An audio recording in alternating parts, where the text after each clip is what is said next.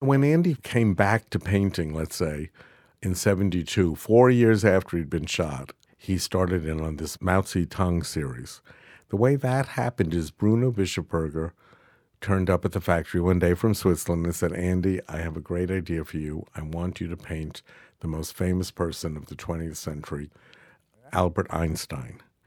And Andy was like, oh no, he's not the most famous person of the 20th century. Mao is the most famous person. Mao sold 1 billion little red books.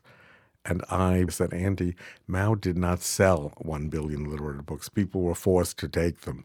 But anyway, so Andy did Mao.